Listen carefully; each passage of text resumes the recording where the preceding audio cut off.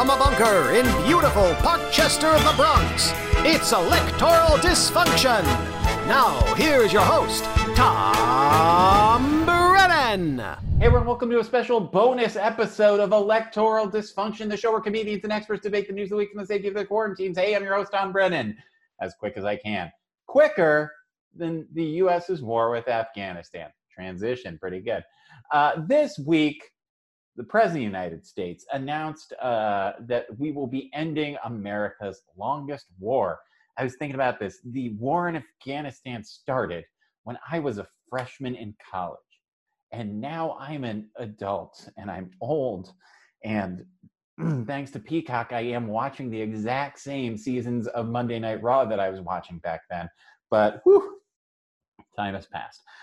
So this week, our pal Benari Polton, who has served our country in Afghanistan, in Iraq, and in Guantanamo, the lucky three, as we call them, talked a little bit about America's longest war, and it's a wonderful conversation. So what you're about to hear is Benari Polton, Madiba Denny, Andrea Duffy, and Robert George talking about the end of the longest war. Ned Thorne, star web us to the bonus episode. I want to talk about one last thing. And Benari Polton, I want you I'm going to go to you on this. This week, the President of the United States, who as of this recording is Joe Biden, committed to Robinette Biden. Ending the longest war in America. America's longest war. More presidents of my lifetime have presided over the war in Afghanistan than didn't. 20 years young, the Afghanistan war will come to an end, in theory, this year. Many times there's been a promise of things coming to an end. In fact, both Trump and Biden, agreed on this in the campaign trail in terms of ending. And Obama set drawdown goals too. Yeah, Obama set drawdown goals, and fortunately, didn't work out. So this war, which you served in, will come to an end in theory this year. And we say in theory because anything can happen in global affairs, but Joe Biden has been pushing for this since the Obama administration, since his years there. This is something that is a very important mission. And what do you think of the end of the Afghanistan war? I mean, it's about time. It's look, your hours get cut over this, or there's an unfortunate problem that happens when you have less than 1% of the population of a country that actually does the war part of the country on behalf of the country. And the fact is, less than 1% of the American population serves in the United States Armed Forces. Our military makes up less than 1%. I think, including veterans of all the wars, it's maybe around 3%. And this causes a great disconnect. And I think when we post 9/11, when we went to war, at the beginning of Operation Enduring Freedom, instead of a call to service and a call to action, we were told we could go to war and we could go to the mall. Mm-hmm. And so the country itself never really felt the full weight and impact of a decision as serious as going to war. Yeah. And then a year later, we went to another war while simultaneously fighting a war in Afghanistan, in Iraq. That war, there was a surge, there was a drawdown, that war ended. Then a new war popped up against ISIS in that area. More troops went back to support that war. All the while, this war in Afghanistan was going on. And you have people, you have kids now, 19, 20, who are serving there, who were either a baby or weren't even born when 9/11 happened. And it's not supposed to happen that way. And I think one of the things we're seeing is the check on forever wars used to be the draft. The check and balance on that was that if you go to war, if you make the monumental decision to engage in a conflict, an armed conflict with another country or other countries, there's got to be a mechanism in place that says, hey, I think we've done this long enough. And we removed that. And maybe it was for good reasons, but that no longer is there. So we've proven we can fight a war, quote unquote, on the cheap, trillions of dollars later, and lives and injuries and all of that. And so I think now that it's coming to an end, I think we need to truly reevaluate how we what are not only our standing in the world, but what are our priorities? What are our goals when we declare? After I deployed in 2011. I was on a plane back from my my MOB orientation, my pre-MOB pre-mobilization, to get ready to deploy when we killed bin Laden. Wow. And then I went to Afghanistan and served a year. Yeah. In a war I think we are quick to forget the basis of the war in Afghanistan, which was if you want to call, it's hard to use the word fair when regards to war, but was a fair police action of the guy who launched the largest terror attack on the United States in history was there, and they would not give him up. So I think one thing that President Biden was very clear about was that, look, we had the goal of rooting out these terrorism, disrupting their base of operations and killing bin Laden. We accomplished that years ago. A decade ago. So what else is there to do? And it's hard to make that call because, you put the money, you put the resources, you put the manpower. You don't want to say that you don't want to tell troops that, hey, the last 10 years of your service was really, you really didn't need to do that. Yeah. Sorry, but someone's got to do it. Because now it's about nation building.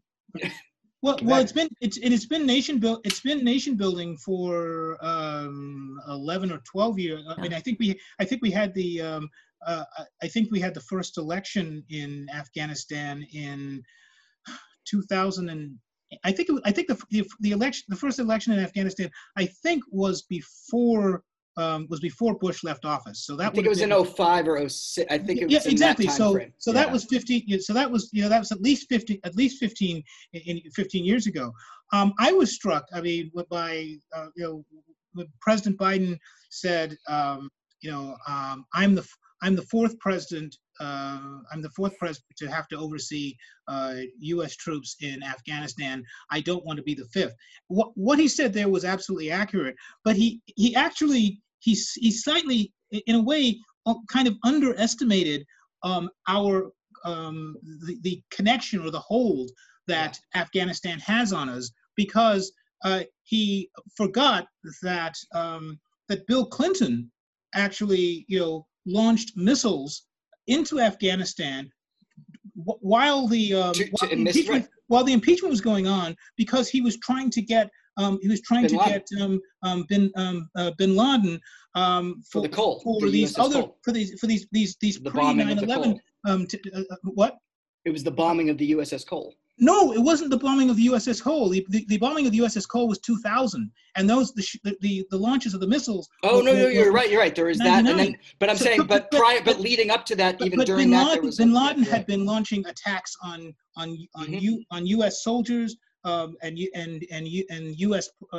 Military targets for years before 9/11. So I mean, this hold that this country has had on U.S. resources is arguably in its third decade, not just its second decade. So and to give the last guy some credit, Trump tried to start he tried giving a May 1st of 2021 date certain to try and get us out there, and there's this inertia against once you're committed in there to completely pull out, and it can be a bipartisan inertia. I mean, the usual suspects on the right, your Lindsey Grahams and your types like that, said, oh no, we can't leave. I mean, Graham said that to Trump, and he's saying that to Biden as well.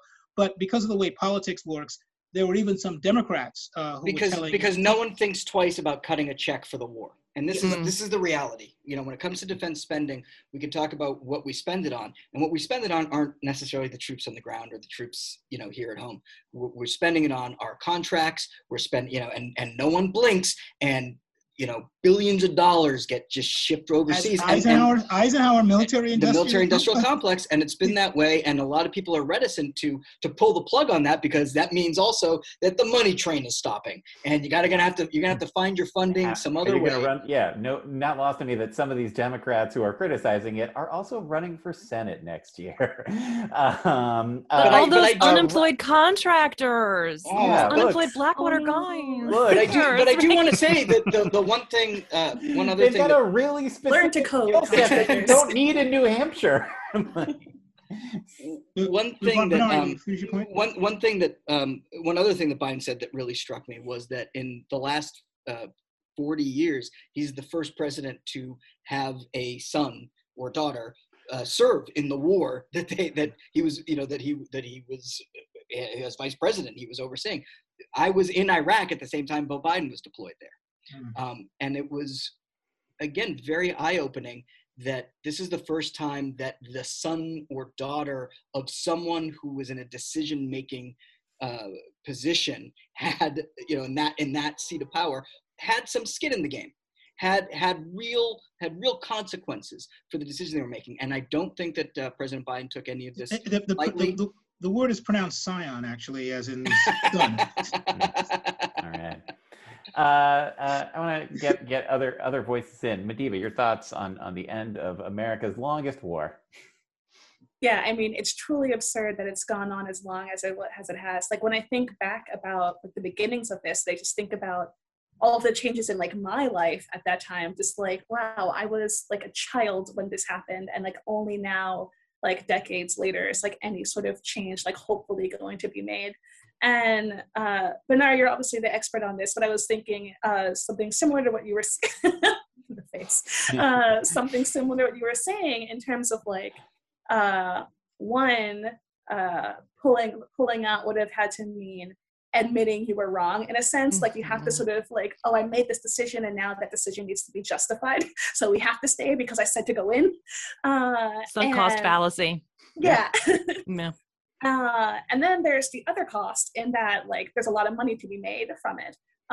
So I also wanted to ask you how much of it do you think is just sort of I can continue lying in my pockets if I keep sending off these often people without other options who join the military as an out overseas to die.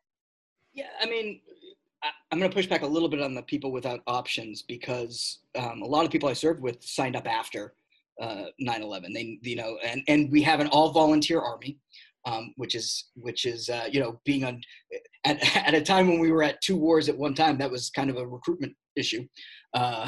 So there was thinking that anyone who was there wanted to be there. So they removed the people without options sort of argument right off the bat, because it's a volunteer army now. No one had to be there who didn't want to be there.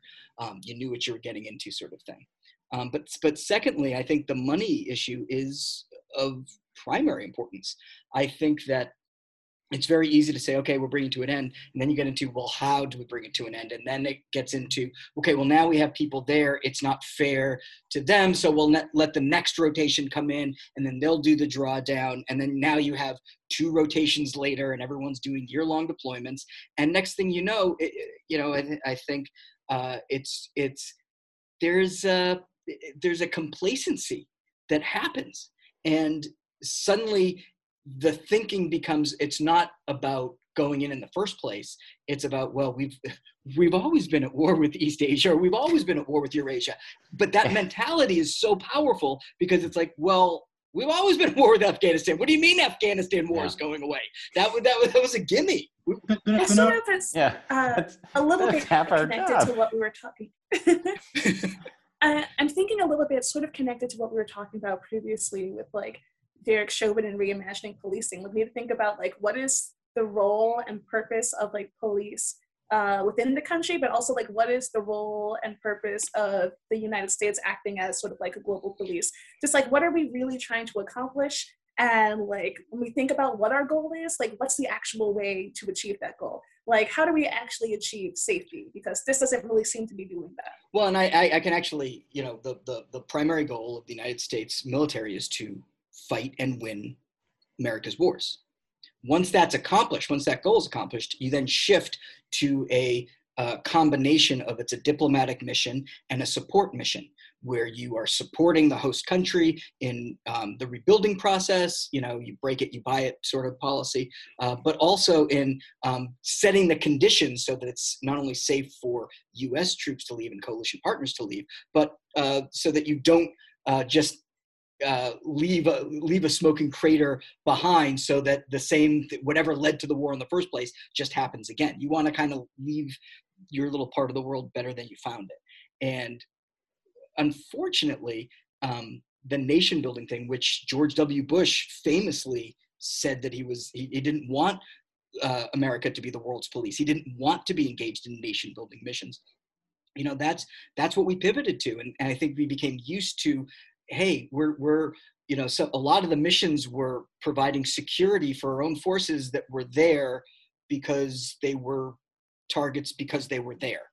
And so it became this sort of cyclical, self-fulfilling prophecy over there of like, well, if you put troops in harm's way, there's going to be harm that comes their way. So yes, that we need to rethink what is that. There needs to be a clear exit plan. There's a clear exit plan.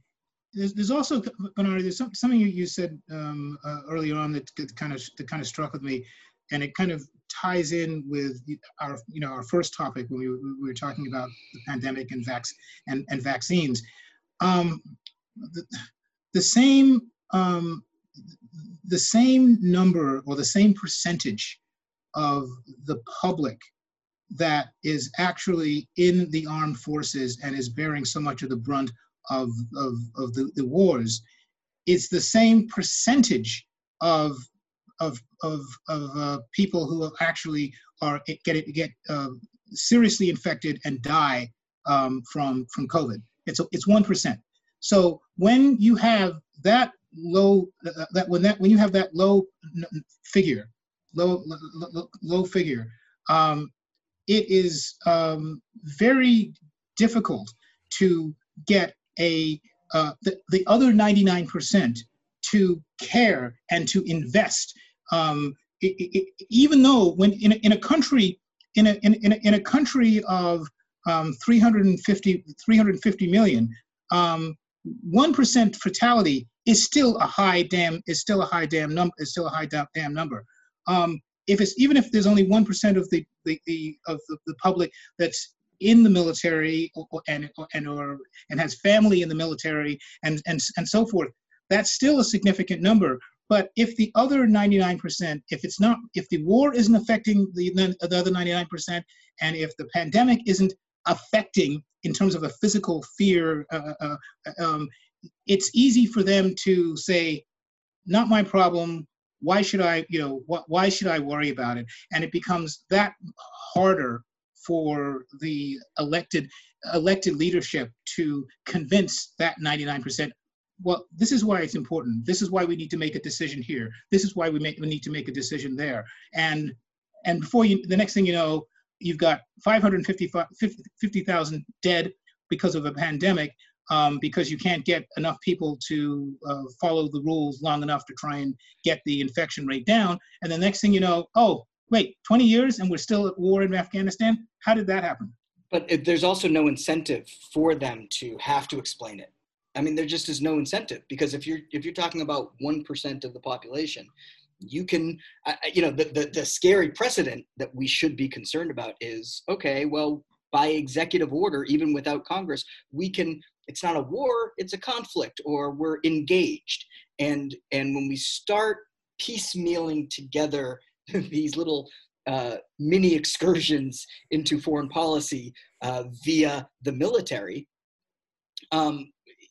we have the majority of the population of the country unaware of what we are doing in the world, without any connection. We're completely untethered from what should bring us together or should be our common interests. And when you remove the common interest factor from America's military, we should be very wary about who's then calling the shots about what we do with that military. We do have a common interest factor, though, that we always forget. We are all paying for it. That is tax dollars. The military does not sell lemonade or cookies to raise money for the war. And I can't believe the failure of all of anti-war people not just going out and saying, we're paying trillions of dollars. I don't know if it goes back to 9/11, where it became like, if you don't throw money at the military, you don't support the troops, you're not a true American. But I don't know. That's like got to be the easiest way. And me, as you know, I am a political expert strategist. How did we not have a war? How did we not have a war tax? I mean, again, the last time we were at major war, corporations not only paid their fair share, they paid more. And you can bet your ass that they were very influential in bringing wars that were unpopular to an end, because they're like, I'm tired of fucking paying for this. But I tell you, asked to buy a single war bond. And that I would have liked. It would have been nice to have been asked. You know, it would have been nice to have been asked. Just a Captain America poster saying "Buy war bonds." I'm done. in. Change my mind. You know, Victory Garden. Yeah, Yes. all on board. No, but I think an underrated thing about this, why is this happening now? You know, we just had an election where both of the presidential candidates, you know, maybe Trump got his nomination in 2016 for a number of vile, hateful reasons, but he also found that a lot of his supporters also were like, why am I paying for this war? Yeah. And Biden, you know, it might not have been the front of his policy, but he adopted a lot of Sanders policies, and one of them was drawing down this war. You know, it is in the political mindset now, the idea of drawing down the war. Now, of course, where things will get tricky will be the, you know, like, and where I'm sure people will play their next games of political chess will be like, great, I mean, if we're not doing this war anymore, we could cut all this useless spending over here, but we're just going to cut all these troops in this district in New Hampshire or North Carolina, and then or I guess we could keep it if you vote for this thing, you know. Or we'll find another place to send them. Yeah, exactly, yeah. Keep building tanks and just park them in the desert. Yeah, look, Brazil looks like it's asking for it, man. That is one thing I fear as we draw down in Afghanistan, that this apparatus that's making a lot of money will find another way to make itself all of this money. Yeah. I just hope it's very afraid that it will pick China, because I don't think we win that one. We do not. Look, I just hope it's like a friendlier climate than a desert that was on a mountain, which was Afghanistan. Right. Yeah. So like they sent me to Iraq, they've sent me to Afghanistan, they've sent me to Texas. I'm tired of going to shitty places that don't like Jews around Paris. The world. Yeah. Benari would like us to invade Italy next. Yeah, go back. Come on, man. Look, like 4 different climates in one like. Benari, why would you think that Texas doesn't like Jews just because they've got a place called Palestine? All right. Well, not going to top that. Palestine. I found Palestinians to be much friendlier to Jews than Texans. So duly noted. I believe it. By the way, I think we're going to leave it there. I do want to just respond to something Robert George said earlier. You said to give Trump credit on something. I'd like to give him credit on something, but his tab is really big. So yeah, no, I get it. there's only so much I can do.